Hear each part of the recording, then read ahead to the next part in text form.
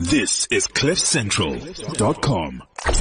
Future CEOs on CliffCentral.com. Welcome to Future CEOs here on Cliff Central. It's good to be with you. My name is Gareth Armstrong. Beside me, the ever lovely Hlubi and Boy Arnold. How are you, Hlubi? It's been a while since we've been in studio together, yeah. Gareth. It keeps on happening where we do separate shows. You're very busy shooting all sorts of films and TV series. And you're busy with Henley and all the good stuff that comes out of there. Yeah, so it's good to be with you today. And the reason I need you with me today is because we have a very complicated show, or it sometimes feels like a complicated show. The topic we're going to be talking about today is blockchain, cryptocurrency, Bitcoin, Ethereum, all these these words that are being thrown at us, and I don't think even the experts sometimes know what they're talking about. But we do have an expert in studio. Do you want to do a very, very quick introduction? And we're going to call him an expert. Why? Because, well, actually, him and his team are starting their own cryptocurrency. I don't think people who... no one's going to understand it better than people that start their own cryptocurrency. I would just like to introduce, and thank you so much for spending your time, and without any holding back, allow us to enter into your world of cryptocurrency and economics and want to alleviate poverty in Africa, and I know that you've worked in Eastern Asia as well. So without any further ado, Justin McCarthy, welcome so much to Future CEOs. You today are the educator. I hope you realize that, because we're here as future CEOs and as entrepreneurs. And as you know, the entrepreneurial journey is always continuous with learning, and it's always great to learn new business models and break old school business models. So welcome to the show, Justin McCarthy. Thank you so much for having me. Nice that I was able to...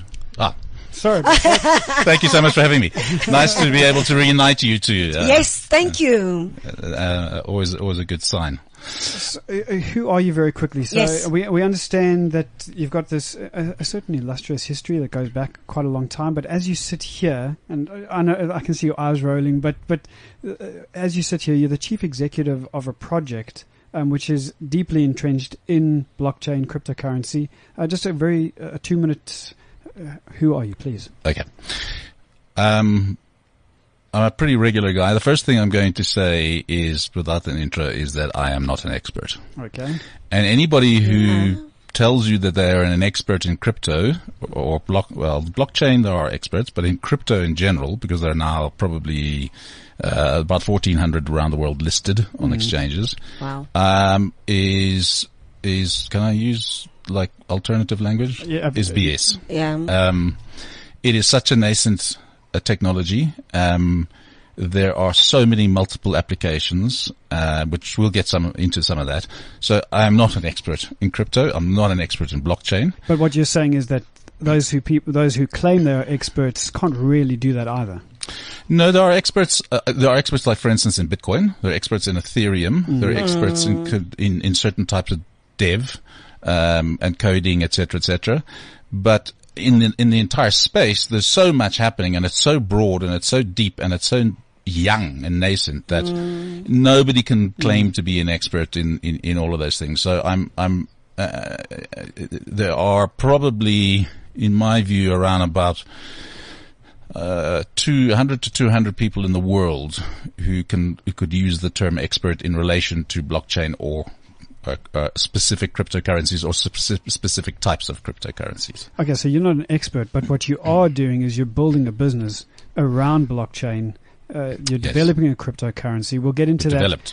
Developed, okay. Yeah. And we'll get into that in the next part of the show. So let's then tap your understanding, which is probably near expert level anyway, around blockchain, Bitcoin, Ethereum, and let's pull it apart a little bit, because they are very separate things, and what people seem to think is that what's they're our all interpretation? one. Absolutely. Yeah. And so where do we actually begin? And let's build a house together here today. Our audience want to understand from the ground up. What's the foundation? What are we actually digging up? And what are we talking about when it comes to our businesses? Okay. So there's a lot of questions and there's a lot of answers and a few questions there. So we're just throwing it at you. You can keep throwing them at me. Then. So you guys just steer the ship, and I'm going to talk. Okay, and I'm renowned as a talker, so cut me off when I'm talking too much. Okay, Writer, speaker. So, yes. what I would like to say, Clibby, to your point about learning is that I'm 52 years old, and I got into blockchain tech. Space got into it less than 3 years ago. I have self-educated, which is the best way to do it. I'm not a coder. I'm not a quant. I'm not a mathematician. I don't even understand the mathematics in white paper. And trust me, you have to have a master's degree in maths to understand that level of mathematics. Sure. So just reflecting on your show itself and your listeners, it's never too late to stop learning. In fact, you never stop learning. It's all an attitude. Thank you. So I come from a marketing communications background. I got into tech, into two specific areas of tech, well over a decade ago. One of them was telcos. Specifically mobile technology across Africa, with MTN in particular and others, and in the Middle East. And the other was in the media technology, because it's coming out of the communications, advertising background, media, what tech was. And Cliff Central as a living example, living, breathing, working example of how tech has changed media and is continuing to change media. Media is a subject very, very, very, very close to my heart. I am an outspoken libertarian. I believe in freedom of speech. I do offend people. And well, my view is live with it. If you're not prepared to have an open mind, then you're not really going to learn that much. There's principles. So back. So give it to us then as directly as only probably then you know how to do. Blockchain, Bitcoin, Ethereum. What is the difference? What are we not seeing? What are we seeing? And define. Okay. So I'm going to start with blockchain, because the technology that underlies all cryptocurrencies is blockchain. Okay. It underlies a whole lot of other applications that are still being discovered. So the first instance of blockchain technology came from the Bitcoin team, the pseudonymous Satoshi Nakamoto. And there's, we could spend an hour on the conspiracy theories as to who he, she, they are, but let's forget that. Satoshi's white paper, which is all of 8 pages, 9 if you include the references, is, in my mind, is probably as influential, or will turn out in history, to be judged in history, as influential as Newton's law of gravity or any other laws of fundamental laws of physics. It's that fundamental. Really? It really, really is changing. Guys, I'm having a great time, and the show hasn't even begun. I could be here for hours. Carry on, Justin. Carry on. Okay. Yes. Just keep on dropping gems. Just keep on dropping them gems. But that is when you say that it's that fundamental, it really is because the internet is so pervasive now that it's everywhere, and so blockchain is fundamentally digitally based. It's only digital. It's only digital. Exclusively. Okay. And what that really means is that everything digital we can measure. There is some kind of footprint, there is some kind of record, and that's where blockchain really comes in to expose that. Is that correct? This remember, we're laymen here. This is a layman's interpretation of it, and you stand here to correct us. You're correct to a point. Yes. They're not incorrect in anything you said. What blockchain is about is an immutable record of account. Okay, that's one part of what blockchain is about. So what that means, immutable means, for people who aren't well versed in the English language, means it's irrefutable. Yeah, it can never, and it can never be erased or reversed. Yes. Well, it can technically, but I really don't want to go down. That's another rabbit hole as to how you do that. The longest chain, which happens with hard forks and soft forks and various other things, which I want to avoid getting into too much technical stuff. Please. Because this is, I really do, because I'm not a tech expert either.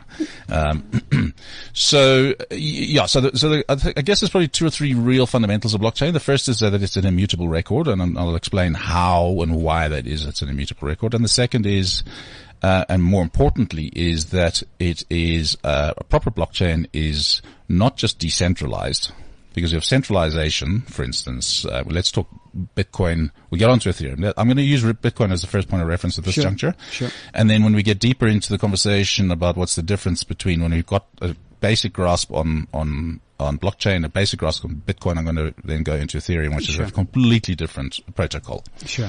And protocol are a very important term. So HTML is a protocol. HTML. The stuff that runs half the internet. A coding protocol. It's a coding protocol. And there are multiples throughout the type. TCP IP. In email, for instance. Those were the foundation stones of communication and the internet, etc. Nobody ever sold HTML. Nobody ever sold TCP IP. It was developed by coders, this could stick with coders, who contributed in an open source environment, because they wanted to. Because they wanted to make the world a better place, or whatever their driving ideology was. But they never got paid for it. And nor do any of the developers in any of the major blockchain cryptocurrencies like Bitcoin, for instance. None of them, but. And there are other examples of these open source communities that do it because they just want to improve the world. I mean, we just look at a Wikipedia, for example, which is a nice popular one. We look at something like a WordPress kind of environment, which is very similar, open source, massive, all around the world. It's used now, and it's fundamental. And I think where you're going potentially with this is that it's adopted and it's used, and the future is that thing. Well, the adoption, like anything in economics, the adoption is determined by the rate of adoption is determined by its usability, correct, and its functionality, and serving an unmet need. Correct. And just quickly, I just want to put a little caveat in here. What you've just described is a very important part of the conversation to understand for the following conversation that we're going to have around Project Ubu. But that's the second half hour. Let's go back to this half hour. But that what you've just said is hugely important. Yeah. So back to where were we? Blockchain. Sorry. Yeah, blockchain. I distract myself very readily. So back to blockchain. So it's there's centralized forms of governance. There's decentralized forms of governance, and then there's what we call, get my notes out, distributed. I keep forgetting the term. The second time today I've forgotten it. And distributed networks. And if you Google centralized networks in your users, Google it. There's probably the most infamous simple diagram in the world, which I've got with me to show you, which is the difference between the three. We'll take a picture of that. And you can take a picture. You can lift it off Google. Okay. Yeah. And what's so fundamental about there are many operations that are decentralized. So let's talk about the sharing economy, the so-called sharing economy. And there's a local professor of political economics called Professor Lorenzo Fioramonti, who's the head of the department at Tufts University and does a whole lot of stuff at Gibbs Business School. And I'm going to refer to him because he's been a great supporter of our project, and I'm going to give him a little bit of a punt on there, not because he's a friend of mine, because he's not, but when I read his latest book, which is, now I ask you a 52-year-old how to remember the name. Okay, we'll get it. A book that I read like 6 months ago. Sorry, I read about 12 a month. The well-being economy. The well-being economy. Thank you. Google it, check it out, read it. It's a fantastic book. And he makes many points which lots of others have made. Harari, for instance, in Homo Deus and various other books. There's lots and lots of authors who've written about this. But the fundamentals of distributed networks means that there's no middleman. There's no centralized, what we term in regular English, trusted third party, such as a bank, a reserve bank, a central bank, a clearing institution, a Visa, whatever it may be, a lawyer, if you're doing contracts, etc., etc. A property agent or a transfer attorney, what do they call them? There's a name for them, I've forgotten. That doesn't matter. That the network of individuals has a certain degree of visibility. Well, in fact, they have full visibility of in a transaction. Let's call it a transaction just for simple to stay with Bitcoin. So if I send you some Bitcoin, one step back, what Satoshi Nakamoto did with the Bitcoin protocol was they solved what is commonly known in economics as the double spend problem. If I pay you 1,000 rand in notes, you're guaranteed the money. If I say I'll EFT you or I'll swipe my card, it has to go to a third party. Gets charged. So that's a whole other. But the point is that it goes through a central organization, being a bank or a financial institution of some sort, shape or form, and says, yes, I have enough. I have 1,000 rand in my account to transfer to you. What a distributed network does is that my identity, which is my public key. The two parts to there's a public key and a private key. So my public key, I beg your pardon, is visible to everybody who is going to interact, either mining or just transacting and across whatever networks. And I can open up my laptop and show you live stream of blockchain transactions as they come and go. And that's all public key. Visibility that you visibility. So it's an alphanumeric code, and I can put it on my Twitter profile, as many people do, and say, if you like what I do, you like my Medium stories, or you like my radio interviews, and you want to give me some Ether or some Bitcoin, I can give you an address that you can send it to. It's like a bank account number. It's just with code. The private key this is where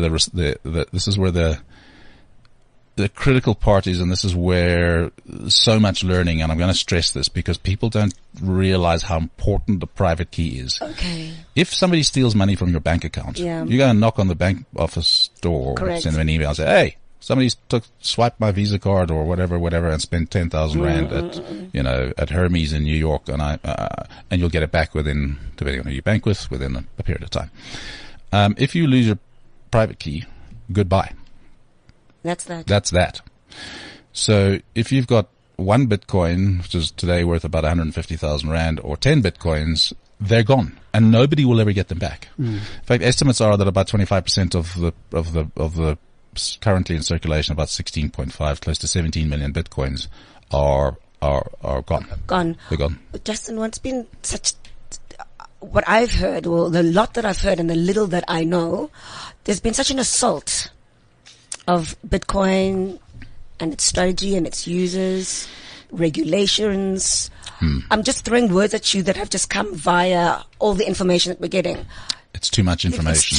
It's too much, and you don't know how to decode it. Yeah, can you just decant that a little bit, just to all the negativity that's going around with Bitcoin and all the regulatory things that they are not complying to, or there aren't any regulations. Okay. And governments and any organizations, all organizations, banks, all institutions they can. Okay. They can.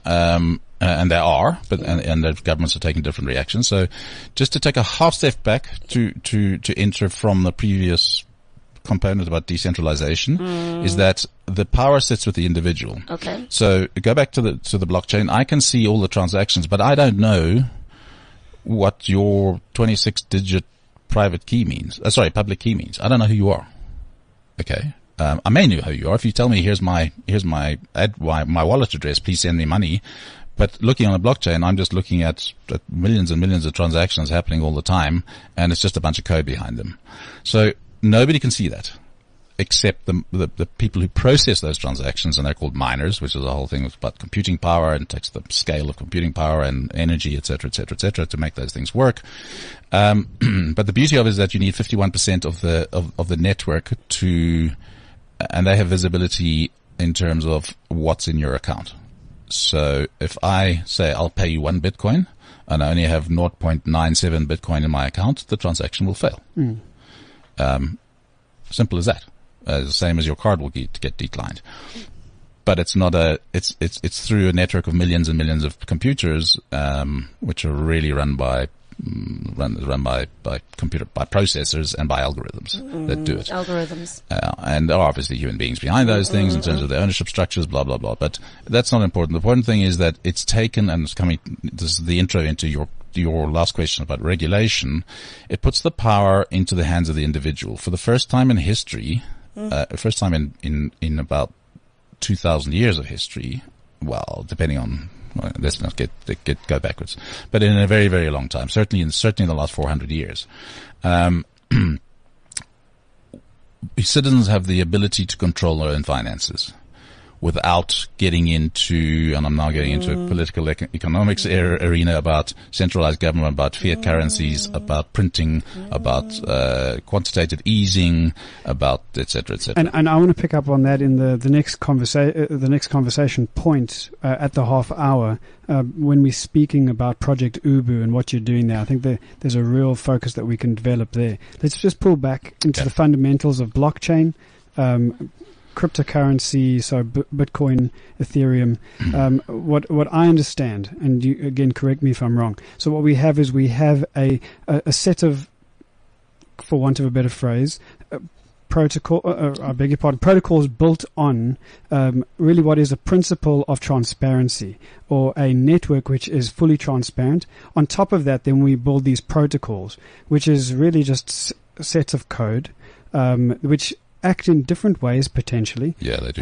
And so Bitcoin is one of those protocols. Then Ethereum is another protocol that behaves in a different way. And so what I'd just like to do for our listeners is help them to understand that that blockchain is firstly here to stay. It's something that is, as you've just highlighted, for the first time in thousands of years, we now have transparency through blockchain. Yeah. Bitcoin is then built on top of that through a Bitcoin protocol, which then allows transparency across currency exchange. Yes. Is that, and then Ethereum, very similar in that it is perceived as a currency, but it also behaves differently to Bitcoin.